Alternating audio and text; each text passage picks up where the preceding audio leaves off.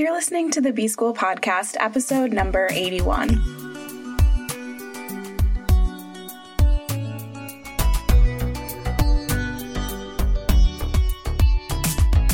Welcome to the B-School Podcast. I'm your host, Taylor Elise Morrison, and I'm sharing my journey of learning, unlearning, and growth in the hopes that you can do the same.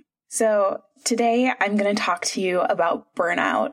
I've mentioned my relationship with burnout on the show before. It's definitely a feeling that I have grown very accustomed to and something that I'm working on not burning out as regularly.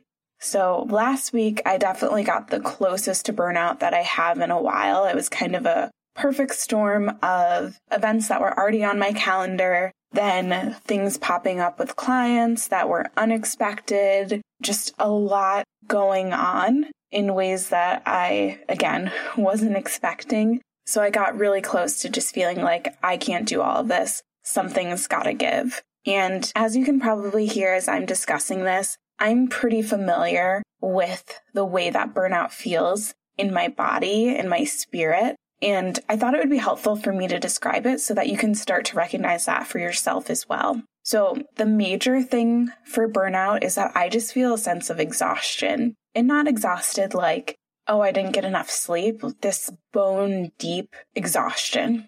No matter how much I sleep, just extremely tired.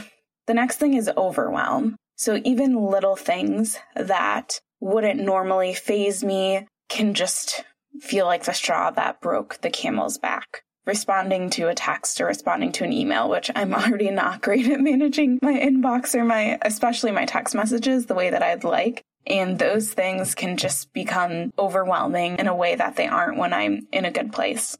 The next is really intense anxiety. So I have generalized anxiety disorder. It's something that I struggle with. I experience it differently depending on what else is going on in the rest of my life. But when I'm close to burnout, it is a lot. So I might feel my chest tightening or my legs really starting to lock as I'm walking around or in the middle of a meeting. My brain feels really muddled. It's hard for me to focus on something, which then creates more anxiety because I'm trying to work through the task at hand, but I don't have the brain power because of my anxiety clouding everything to focus on what's going on. And so it's this just downward spiral. And then the final thing is I normally start to feel symptoms of being sick.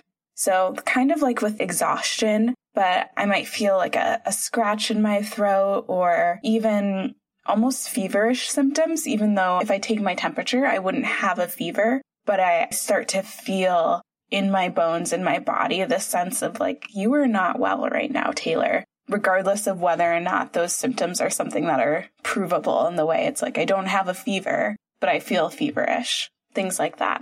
Another thing that I've noticed with burnout is that a lot of times when I get the closest to burnout, it's near when my period is about to start. And I still haven't really done a full talk on menstrual cycles. If that's something people want, DM me, email me, and I can go into the different phases. But I notice that I can get on a high with my hormones, and then I can crash down. And the crash may or may not come depending on those external factors. So like I said, last week there were a lot of external factors that I wasn't expecting. So I had a big crash. In other months, I might remain kind of steady because even though I might be feeling a little bit more emotional, everything else is in a place where it's manageable and I can keep pushing through. So that's what burnout feels like for me. That's how I experience it in my own body. And that's when I know that it's coming and that I need to do something. So I invite you to start to notice your signs of burnout. What are the things? Are you snapping more at your loved ones?